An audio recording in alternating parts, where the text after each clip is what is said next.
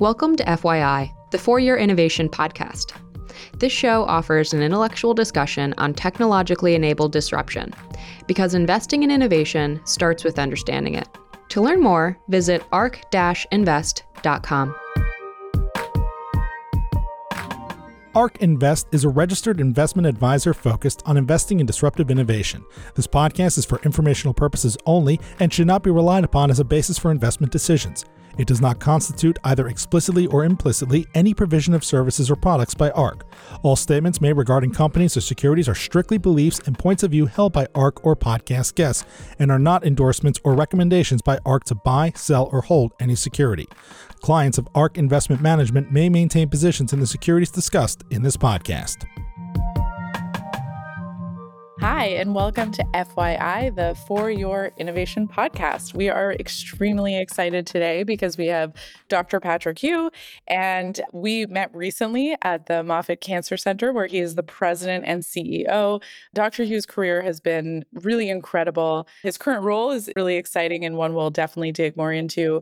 And really trying to leverage the community and create a real biotech community within the Tampa area. And so we'll definitely talk a little bit about that. It's also one of the things that ARC is working on as well. And we have a couple of initiatives that maybe we'll share throughout the podcast. But important to note also that Moffitt Cancer Center is one of the nation's leading cancer hospitals. It's also the only National Cancer Institute designated comprehensive cancer center based in Florida. Dr. Hu before that was at, as many of you probably have heard of and know, it fluctuates, but usually the number one cancer center, which is the University of Texas, MD Anderson Cancer Center. And he was there for about 17 years. Dr. Hu is internationally recognized. He's a tumor immunologist, which we'll get more into and give some definitions there. And he really led some of the pioneering research and clinical efforts to really better understand the interactions between tumors and the immune system, and helped launch really the field of gene-modified T cells. So we're really excited to talk more about that. Tons of research that Dr. Hu has done on many things related to cell therapy and others, like the first chimeric antigen receptor directed against cancer. And a lot of Dr. Hu's work focuses on vaccines, adoptive T cell therapies, and immune resistance. So we're very excited to have you on, as you can probably tell. And I'm just excited to dig in. Well, thanks so much, Allie, for having me on today. Yeah, no, we're excited. First, I should say, is there anything that I missed that you wanted to highlight about your background or anything like that? I think you covered it all. I was at the National Cancer Institute, where I worked with Steve Rosenberg, then MD Anderson, and now really excited to be in the Tampa Bay region to be heading up Moffitt Cancer Center. Awesome. One of my favorite books is The Transformed Cell. So, a good plug for Steve Rosenberg, but impressive career. So let's kind of get into the meat of it. So immunotherapies, as we know, for anyone listening that maybe has heard the term before, we've talked about things previously like CAR-Ts or like TILs. They've gotten some pretty significant traction, and there's also been some sort of setbacks for the field, I think, in recent years. But we recently did a podcast for anyone who's interested and wants to know sort of a little bit more from some of the clinical perspectives, and something we've talked a lot about was with Dr. Wasim Kasim. He had incredible success. He treats pediatric patients with really difficult to treat cancers like T-cell lymphoblastic leukemia and others. So I think to set up this podcast, maybe let's start sort of at a very basic level. So what is immunotherapy, and sort of how it differs from traditional cancer treatments, and maybe sort of some of the benefits when we think about it compared to sort of the traditional chemotherapy? That's a great question. Chemotherapies kill cancer cells directly. Immunotherapies stimulate the body's immune system to then fight the cancer. And one of the advantages of this is that the immune system can go on and continue to fight that cancer. One of the most important cells that we focus on is the T cell, which can do what I call the kiss of death with a cancer cell, can touch the cancer cell, release enzymes that poke holes in the cancer cell and cause death to the cancer cell. Then that immune cell goes on to another cancer cell and can just continue to kill large amounts of cancer. Now, those immune cells can live in the body for a very long time, in fact, decades. And that's why with immunotherapy, as opposed to many other cancer therapies, you can get long-term durable responses. And that's what patients want. They want to be around 5 years from now, 10 years from now, 20 years from now, see their kids grow up, walk their daughters down the aisle. And that is what immunotherapies can do in some patients. Now, there are some patients where immunotherapies don't work, and we're still working very hard to get this to work for more people. That's a really, really helpful overview, I think. So thanks for that. And I think for me, and probably for a lot of other listeners, you mentioned you were at the NCI. To me, that was sort of the birth of immunotherapy. I mentioned the book, The Transformed Cell. That was one of the ways I learned about it and sort of see it as the birth there. So would love to know, you were sort of at the precipice when all of this was happening. And so we now know sort of the benefits, the drawbacks. The whole story has already unfolded, or I guess you can say the sort of interlude to the story. I think there's going to be a lot more that we'll hear, but you were there really for the birth of this whole movement. And what you say is so important because it's not that this targets your cancer cells specifically. And as we know, if you don't do that, you're essentially wiping out your immune system and sort of starting this rebirth. And so you're already sick with cancer, and then your immune system takes a huge hit. And so I think immunotherapy has so much promise. And so being at the precipice of when this all started is pretty incredible. And would love to just hear about maybe some of your aha moments and really how you single-handedly shaped the field and the landscape for immunotherapy, or what we know of today as immunotherapy. Well, it was a really fun time. I worked with Steve for 14 years, starting in the early 90s. And it was a really fun time to study the body's immune system against cancer. At that time, it was a fairly novel concept, and most of the cancer treatment world did not believe that the immune system was important in treating cancer. It was a funny thing. We would go to conferences. We would always be on the last day. Our posters would always be in the smallest quarters and the furthest corners of the room. But there was a group of people, I would say a couple hundred around the country and around the world, that really believed in this approach. And so we got to be quite a tight community. We saw some things that really made us believe that this could work. For example, when we started growing immune cells from the cancer, reasoning that the cancer had immune cells that were trying to kill the cancer, but obviously not doing a good enough job because the cancers were growing, we learned to take those immune cells out of the body, out of the cancer, grow them to billions, and then give them back to the patient in a process we call tumor infiltrating lymphocyte therapy. And in our first few patients, when we saw large amounts of cancer shrink and go away, then we knew we were onto something, that the immune system was very special and could shrink large amounts of cancer. And it was very exciting for us to see those first responses in patients to novel T-cell based therapies. That makes a lot of sense. I think that's a really good precursor for when we talk about the advancements in immunotherapy. So that was when you were at the sort of back of the pack. No one was listening. No one cared. You were accepted at the conferences, but you were like the stepchild, which, you were completely at the back of the conference. That's not the case anymore. I've been to plenty of conferences in the last couple of years where immunotherapy is just so prominently showcased as it should be. So maybe now we can take a moment just to talk about some of the exciting advancements that are going on, even within your own lab and sort of your own clinical work.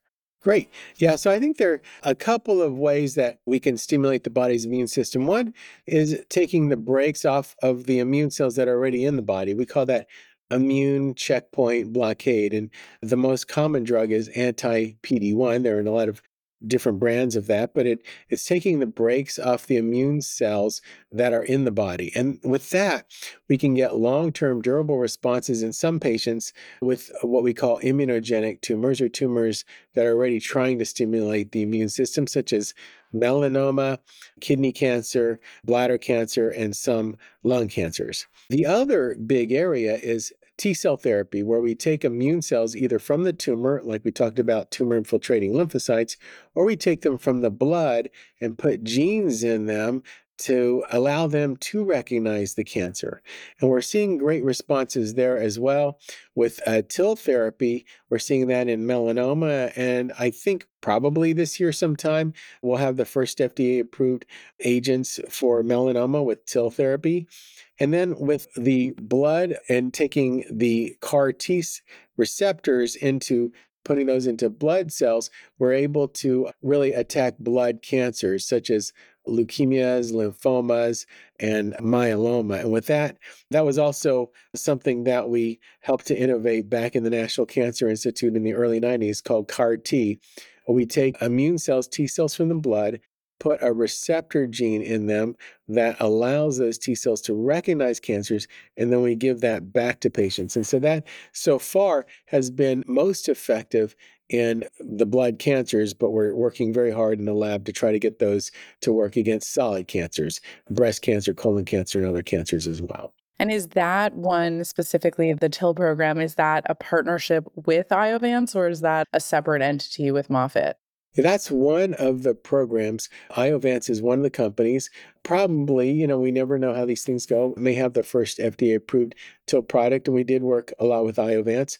We're also working a lot with Turnstone Biologics right now to try to get the next generation TIL product, where we're sequencing the tumors and trying to get much more specific T cells out of the tumor to improve response rates yet further.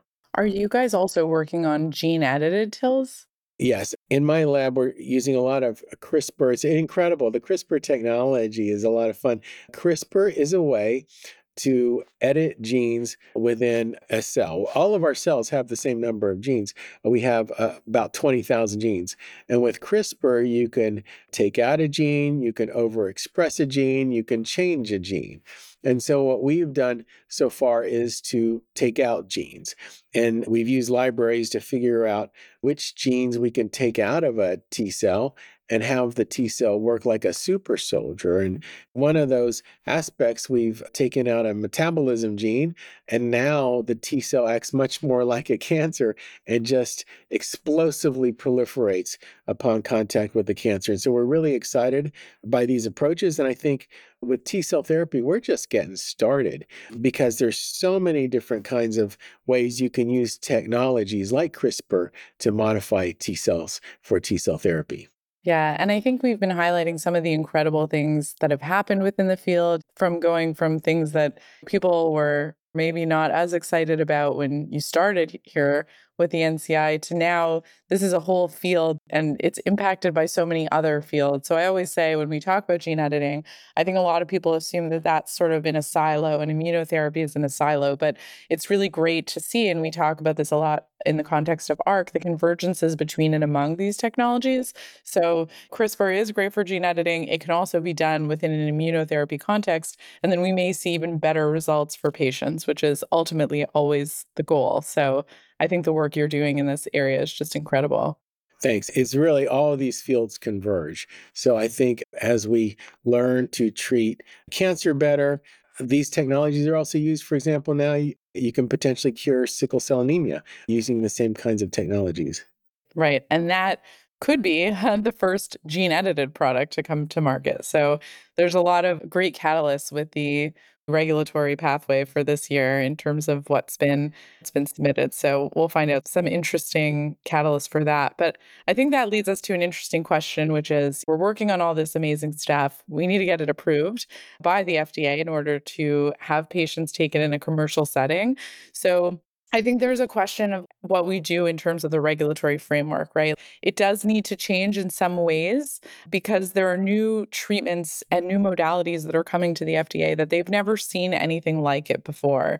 So we want to get these cell therapies over the line. We want to get them accepted. We want to bring them into commercialization. I know we talked a little bit about this, but you were working with Iovance on their TIL manufacturing. The company has submitted their BLA or their biologics licensing application to the FDA. It takes a long time. There are lengthy processes. And maybe this is a big question that we'll find out what happens and how we need to change ourselves in order to better get these things accepted and keep the safety as the utmost important for patients. But it's been a challenging process for the company. They're just new, complicated medicines. They bring new hopes for treating challenging cancers, but they do also pose these interesting regulatory problems. So you've started from the beginning in this process. And so I'd be curious to hear from you what your views are on some of these challenges and how you think the cell therapies will evolve in the future from sort of this regulatory pathway perspective. Yeah, it's a great question. And first, I want to preface it by saying, I know a lot of the people personally that work at the Food and Drug Administration. These people are service oriented people. They want to see great drugs go to people. And I think a lot of people blame them for inefficiencies. But I can tell you, it's not an easy process, especially when you're the first product of a kind. And I think that's what the challenges have been so far with TIL therapy. If you think about the CAR Ts that have been approved, they were against a very specific target. The first CAR T was against a target called CD19. And so we knew exactly what those lymphocytes were going to recognize. A TIL cell coming from the tumor and growing that up, that can recognize thousands, there's probably thousands of different kinds of T cells in that TIL product. So it makes it much more challenging to regulate and to understand. You're not going to know what all the specificities are that T cell recognizes. So we need to find different ways to ascertain and make sure that TIL product is solid. And so I think that's what some of the challenges are, because this is the first product of its kind. But I think once we get through this, the subsequent products hopefully will be much easier to regulate. But we do have to continue as a field to streamline regulatory issues and to make shorten that time frame between the laboratory idea to the clinical trial to the FDA approval. Because it's when you get to that FDA approval, that's when you can explosively cure more people. I remember with the anti-PD-1s, now nivolumab, pembrolizumab, those are the first two, we could only treat and cure very few patients when we had trials that had very limited numbers. But as soon as that got FDA approved, we were able to treat just thousands of people and cure a lot more people. So that's why we have to, as a society, continue to shrink that time between the lab idea, the clinical trial, and the FDA approval for drugs that can really save lives. Definitely. And while we're sort of on this complex topic, we were talking about all the benefits, and there certainly are, but I think it's important to highlight some of the challenges. So, one challenge obviously is regulatory approval.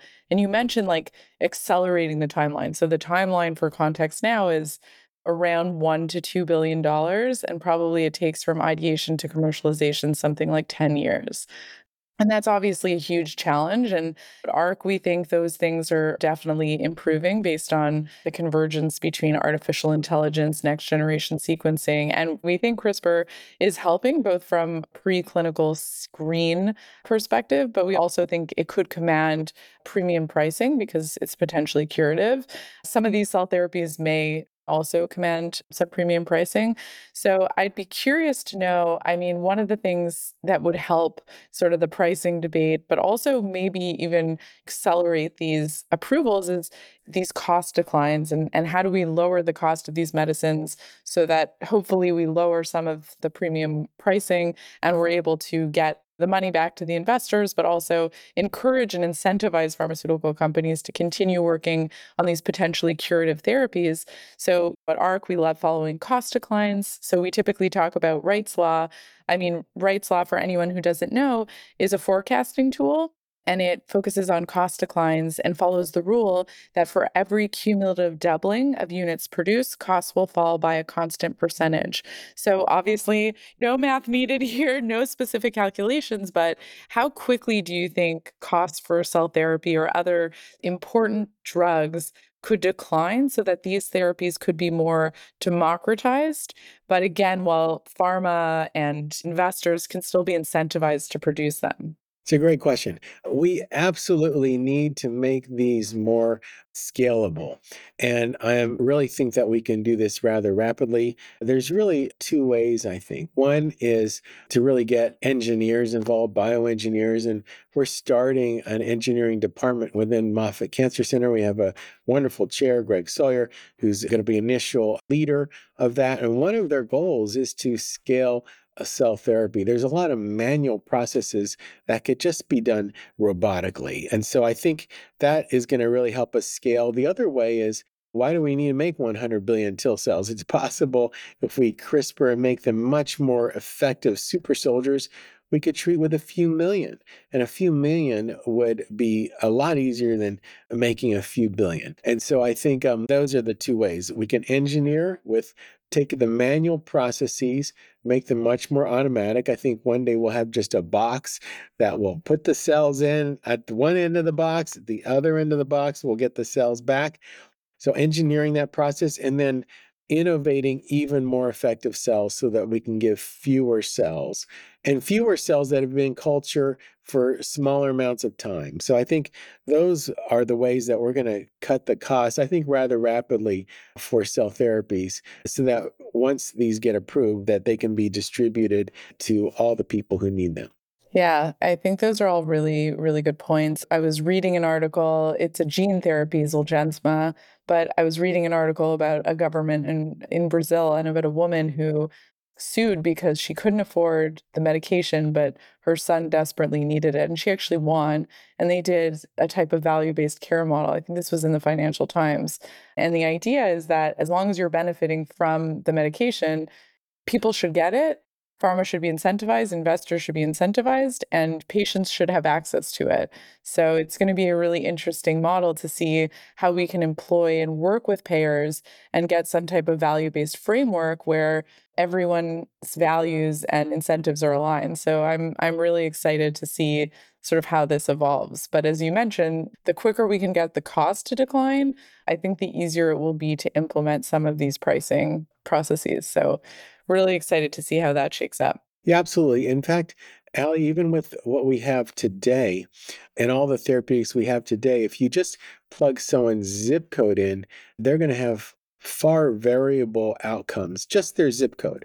Part of this is genetics, part of it is societal, part of it's environmental, but there's also a part of that is access to the care and be able to be with physicians that know about all of the cutting edge possibilities that are out there. Exactly. And I know we talked about this briefly, but I love the idea of creating some type of resource guide because I actually think there are so many resources for patients that people just don't know about.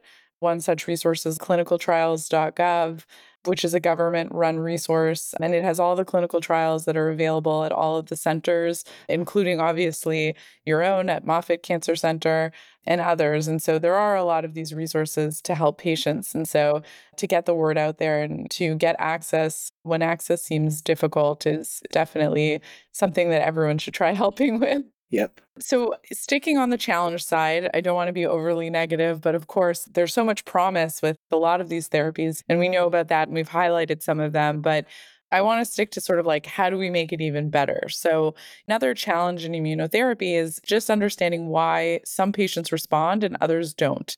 And so, maybe it'd be helpful to hear a little bit about how we're making headway on this. Some of the modalities that may help are biomarkers, or something that I worked on in the past was using artificial intelligence to try and find patients that were most likely to respond, because if you did, your costs would go down because screening a ton of patients can be expensive, and opening a ton of centers for your clinical trial, if they don't have the right patients that will respond and recruit quickly, is also expensive. But also having patients who respond means that you can get that data to the FDA even sooner and hopefully get to commercialization a little bit sooner as well. So just curious on how you guys are thinking about which patients respond, which patients don't, and how do we get these medicines to the patients that will actually respond? It's a really great question. We have to continue to get better at this. You're talking about getting the right drug to the right patient at the right time. And the question is, how do we do that? These biomarkers can be quite complicated. I treat advanced melanoma, a disease that starts on the skin, goes throughout the body. We used to have nothing but a couple of chemotherapies that really didn't work very well. And so that's what everybody got. Now we have so many great drugs, targeted agents, immune agents. Sometimes I'm in the clinic, I'm a little confused as to which ones to use first, which ones to use second, which ones to use third, and in what populations, because we still need to do a lot better with the biomarkers. We have some hints. So, for example, if they have specific mutations, if there's a BRAF mutation, for example, in my melanoma patients, I know that targeted agents, pills that cut off the circuitry that allow cancer cells to proliferate, we can use those pills. So some of it is looking at the mutations in the cancer. Some of it is looking at the immune cell infiltrates in the tumor. But none of those are perfect yet. And there's a lot of overlap between patients that respond and don't respond. There's one thing to say there's a statistical difference in the responders and non-responders, and you can write a nice paper with that. But for me in the clinic, you have to have huge separation between the responders and non-responders in your biomarkers in order for me to make a clinical decision. For example, if there's a hint that this group will not respond as well as another group, but yet some of the patients in that group still respond really well, I'm still going to try for that patient because they may be one of the ones that respond really well. We need a huge separation of those two groups for me to have a clinically relevant biomarker. And so we really lack those right now. What we need to do, though, is put all of our data sets together. There's so many ways to analyze the patients.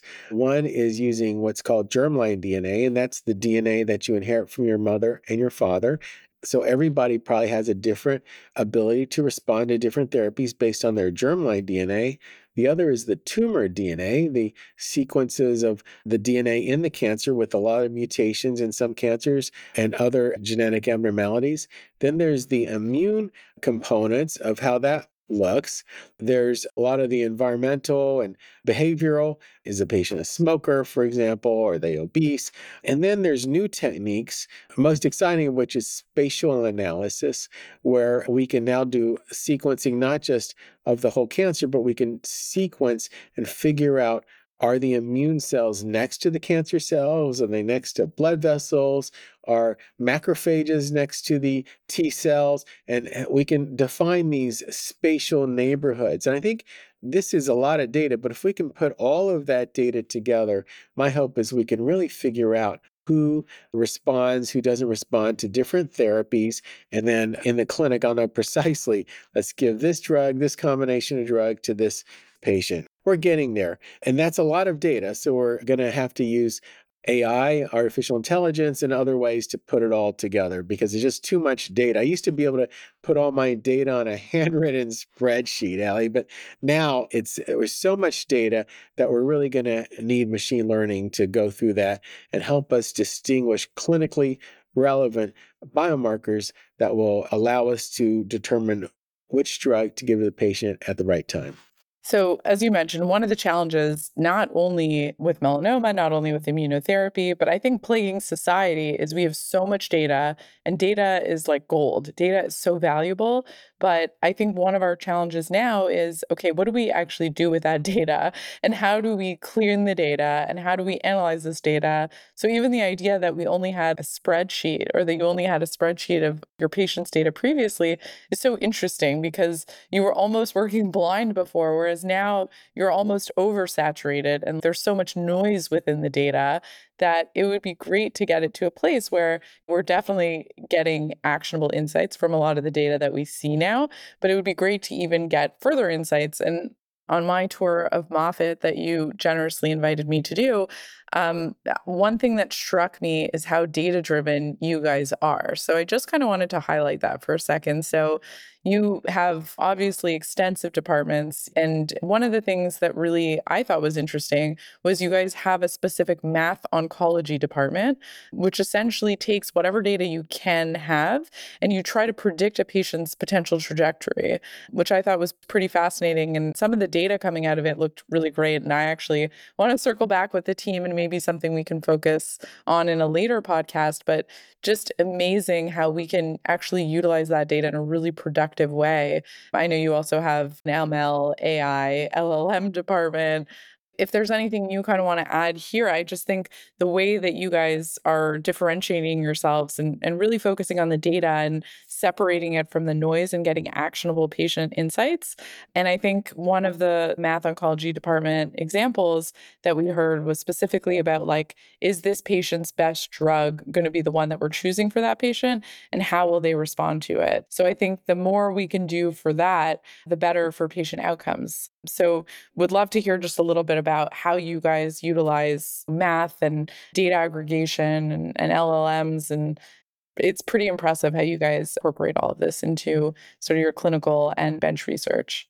Oh, thank you. It's a great point. I like the word that you use, there's a lot of noise in the data. I think everyone says, oh, just use AI on your data. Well, there's a lot of noise in the current data sets out there. We really need to cleanly know who are the responders, who are the non-responders, and what's their molecular situation. And so we have to put it all together and have clean data. So that's really where we start with our data sets and make sure that we can have as clean data as possible. Once you have that, then you can apply AI, math oncology, and other things. The math oncology group is a group of mathematicians that are helping to use math to solve cancer treatment problems. One of them, their approaches is to use evolutionary biology. So just as the dinosaurs went extinct, we're trying to make the cancers in the body extinct. And so we track how the cancers shrink, and there are formulas that tell us that when the cancer has maximally shrunk, then we should maybe lay off of the drug and let the sensitive cells outgrow the therapy resistant cells. And when we do that, we can then, if the tumor starts to grow, then we can add the therapy again. And we can just do that and continue doing that until the cancers are extinct. And that allows us, using mathematical formulas, to use less drug, have less toxicity, and have more effectiveness. Just based on that principle that when you take the drug away, oftentimes the cells that are sensitive to the drug outgrow the resistant cells. So it decreases resistance. We're doing studies in prostate cancer, for example, with that. But that's having mathematicians work with our cancer biologists and clinicians. We're also using AI to analyze the x-rays. And there's a lot of information we have in x-rays and CTs that we're not using right now. We usually just measure the size of the cancer, but there's a lot of other information in that, and that's called radiomics. And we're using our machine learning techniques to understand that so we can predict how a patient's going to do, so we can design their radiation and modify their radiation while they're getting it. They have a 6-week course of radiation. We hope to use the AI and the radiomics in the first 3 weeks to model out how we dose the next 3 weeks. And so those are ways that we're trying to use AI, machine learning, and math oncology to treat patients. That's really helpful. And I think it will help with sort of a lot of the find the right patient at the right time, at the right place, who is most likely to respond. One of the other challenges that I think is worth mentioning here, too, is that I think immunotherapy has had a bit of a challenging year. And I think that's from the persistence perspective. So, an example, I know we're talking a lot about T cells, but there are other immune cells that can be used, for example, like NK cells. And so I think some issues that we've seen are, I think a lot of people got excited. Could this be a one dose thing? Could we just dose, a patient and then they're cured and they don't have to worry about, we find the word cured sometimes hard to say, but could they be in remission and then they can go about their lives and hopefully not have their health plaguing them. But I think the challenge of persistence has been one that we've heard a lot about this year. I think it's hurt the field in some ways, but there's also innovation solves problems, as Kathy always likes to say. And so I think there will be new innovative approaches that will come out of this to solve this challenge as well. But just curious, I don't know if you're working as much with NK cells, but within the realm of persistency of the therapy, sort of how are you thinking about that and maybe tackling some of those challenges? It's a good question. With targeted therapies and chemotherapies, as soon as those therapies are out of the body, they're not working anymore. The advantage of immunotherapy is these activated immune cells, T cells, and other cells can live in the body for decades.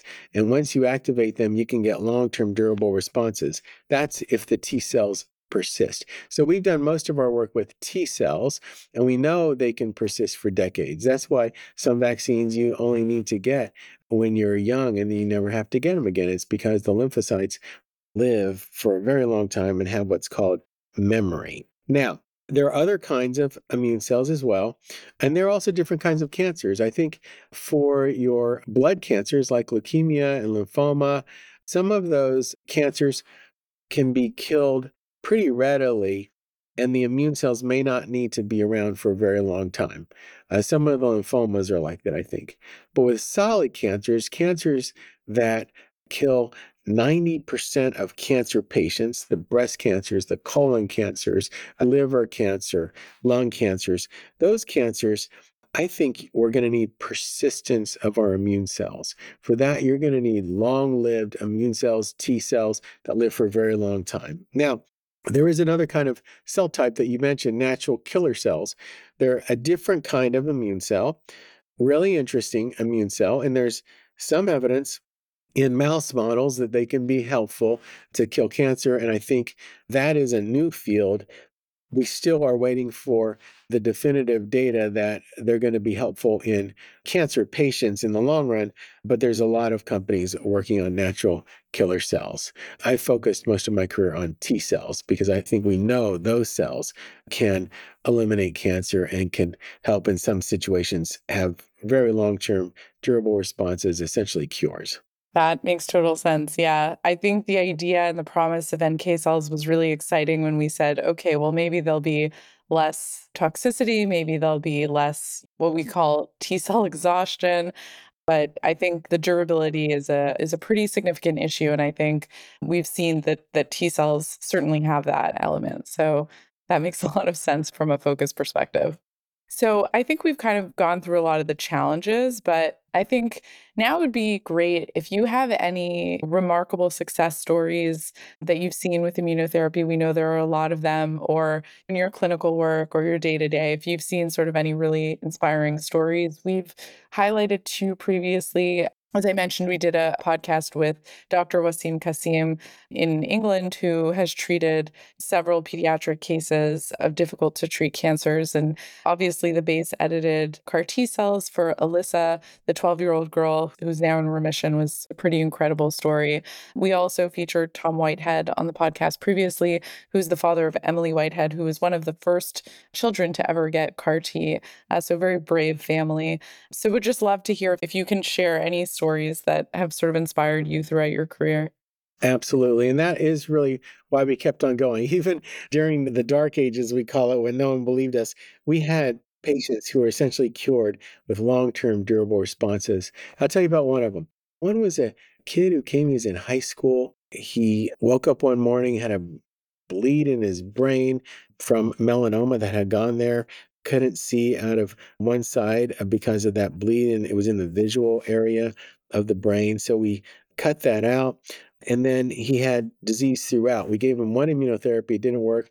So then we cut out a tumor, grew up the TIL cells to large numbers, gave him billions of TIL cells, and then his lung mets, everything went away.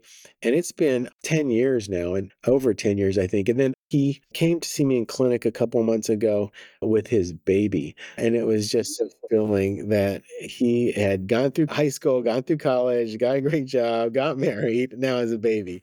So, and that's why we do what we're doing. And he was a football player in high school. He actually wrote a book. It's on Amazon called Changing the Game Plan, because after knocked out his football career, but he talked about all of his experiences getting TIL cells.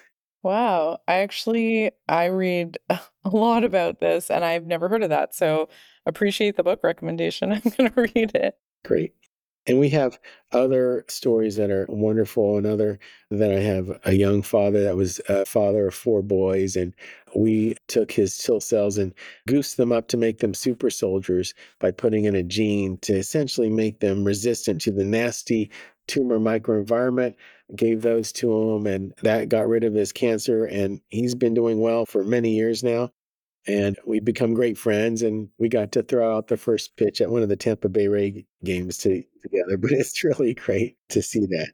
Just a few of these cases, and you just feel very fulfilled. And the reason is immunotherapy can give these long-term durable responses, essentially cures. And so I become quite close to some of my patients over the years.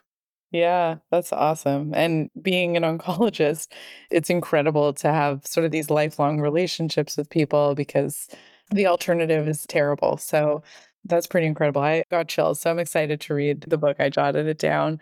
And maybe to focus sort of on our mission and our ethos. And we focus on disruptive innovation, which is clearly what you're doing and changing lives. So one of the things that we talked a little bit about is how do we reduce time to market for some of these new therapies?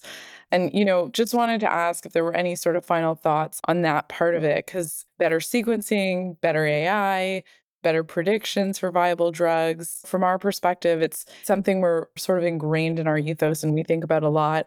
We've published on it a lot. We think there could be like a 25% time to market reduction with some of these convergences, and maybe even a 25% failure rate, so less drugs that go into the clinic that ultimately may not work.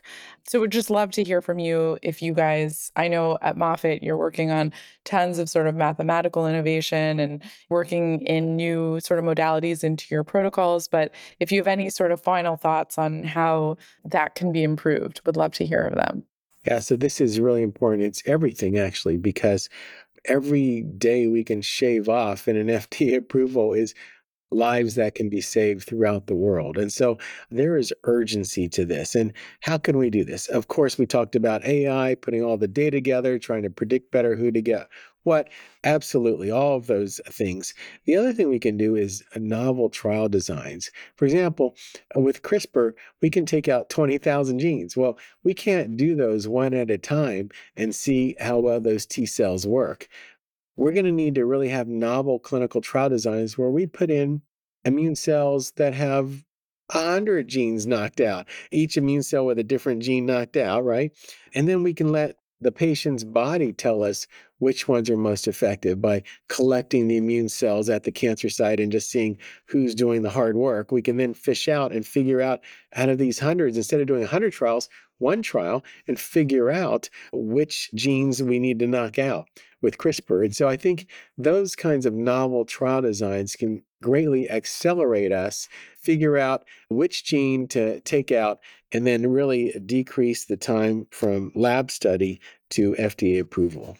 And what's cool about that also is that CRISPR can then also sometimes be the therapy. So you can do the knockout study and then check which one you would choose as a therapy. So I think it's can accelerate even from that perspective, which is super interesting. Absolutely. It lets us define what the treatment really should be. Right. Huge time saver.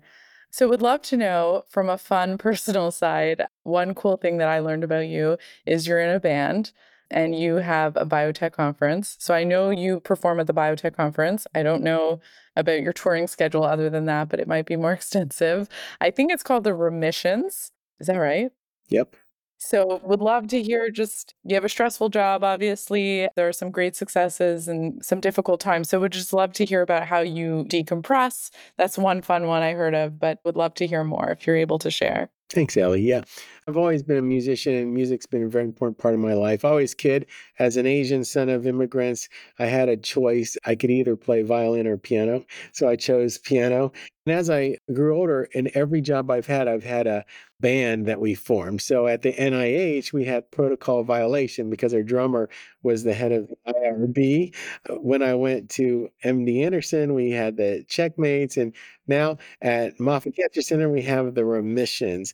And a remission is what every patient wants, their cancer to go away. And so I just put out a missive. I said, I want to start a band. And so I started getting emails. Hey, I sing, I play bass. So everyone's a team member at Moffitt Cancer Center. Our drummer is in security. Our lead singer is a mammographer. Our bass player's a code nurse. We just have a fun time. We're practicing tonight, in fact, and it's just really one of the most fun things that I do here. It just totally relieves stress. I also have a national band called the Checkpoints, and we'll be playing at Buddy Guys in Chicago at our big ASCO conference this June. Oh, well, I will be at ASCO, so I'm excited to see it. I'll come. It's June 4th. We're playing at Buddy Guys, and the last 3 years in a row, Buddy has come up on stage with us for a song. So it's been a ton of fun. I will definitely put that on the calendar. And it's kind of cool to see your trajectory of names, right? You went from sort of like regulatory to therapy to remission. So it sounds like you're at the best possible place. So that's pretty cool. And maybe I'd be curious to know, obviously, you're at Moffitt now, which is in Tampa, Florida. Would love to hear, I think one of the things that you've been doing and working really hard at that has been gaining a lot of traction is getting really great people to the region and sort of building up biotech within that ecosystem. So I'd love to hear about how you're working on that, maybe even how we work on that together. But I think building a really great biotech ecosystem within the region is really important and something I think you're really excelling at. Thank you. Florida is a very entrepreneurial state. I think the whole country realizes that. People are moving into Florida, including you guys, which we're so excited about. So it is really ready to take off to be the next hub of biotech. Biotech, there's so many. We're at a very unique time in history where the science is so good. We will be able to continue to cut these cancer deaths down. And a lot of that's going to go through biotech. We're going to take ideas and start to put them into patients. And so we do have a 750-acre campus about 35 minutes north of our main campus. It's going to be called Spiros. It's in Pasco County. We're really excited about that. We're going to have a proton center there, a clinic, a big 1,000 square foot research building. And we are welcoming biotech companies in, as well as big pharma in, to work in partnership to build this community within the state of Florida. And we think it's going to be very successful and impactful to the region. And hopefully we'll come up with a lot of new treatments to help patients in the future working together. That's fantastic. And obviously, you know about the ARC Innovation Center that's being built in St. Petersburg. So I'm sure we'll have a lot of opportunities for collaboration. So really exciting. We'll have to follow up on that, but you know that you're busy. So I just maybe one final question. Do you have any advice to give to young scientists, young clinicians, and or even to patients and their families who are going through either considering or undergoing immunotherapy currently? Would love to hear sort of support to sort of younger scientists / clinicians, and then maybe even some thoughts for patients and their families undergoing these difficult treatments. Okay, thank you. First, to potential scientists and clinicians out there. If you're in middle school or high school, science is fun, it's inspirational, and it's often way better than they teach it in school. So I feel like I just play every day. We're coming in, we're doing clinical work, we're doing scientific work. It's a ton of fun, and you can save a lot of lives. And so it's one of the most fulfilling careers ever. So go into STEM, become a scientist or a healthcare worker. There are many different aspects that you can do in the field, from the person who takes the x-rays to the person who reads the x-rays, to the person who handles the test tubes in the lab. It's really a very exciting area. So go after things that you really love doing, but science and healthcare is fun. To patients, make sure to advocate for yourself. Cancer is extremely complex. The treatments are changing every month. We're getting more FDA approvals than ever. So make sure you're going to a place where the doctors have seen thousands of cases like yours, such as a large cancer center like Moffitt Cancer Center. We have hyper specialization, and I only see advanced melanoma. We have other doctors that only see breast cancer. We have other doctors that only see lung cancer. So you can really stay up to date on the cutting edge and also get access to clinical trials, which often are the most exciting agents because they're available to patients 10 years before they're FDA approved. So often the best approach for a patient is an agent that's only available on a clinical trial. So I really urge patients to advocate for yourself. Don't just go where a doctor referred you to, but just do some research. Make sure you're going to a place that has specialized cancer care, such as Moffitt Cancer Center. Excellent. And with that, I just want to thank you so much for your time, your expertise, and your insights that you've provided today. I know they'll be really helpful for a lot of people listening. So we appreciate you. We think of you as an ally in the community, and we're just excited to create further collaborations together. So thank you. Well, thanks so much for your time today, Allie, and can't wait to work more with you and your innovation center. ARC believes that the information presented is accurate and was obtained from sources that ARC believes to be reliable. However, ARC does not guarantee the accuracy or completeness of any information, and such information may be subject to change without notice from ARC. Historical results are not indications of future results. Certain of the statements contained in this podcast may be statements of future expectations and other forward-looking statements that are based on ARC's current views and assumptions, and involve known and unknown risks and uncertainties that could cause actual results, performance, or events to differ materially from those expressed or implied in such statements.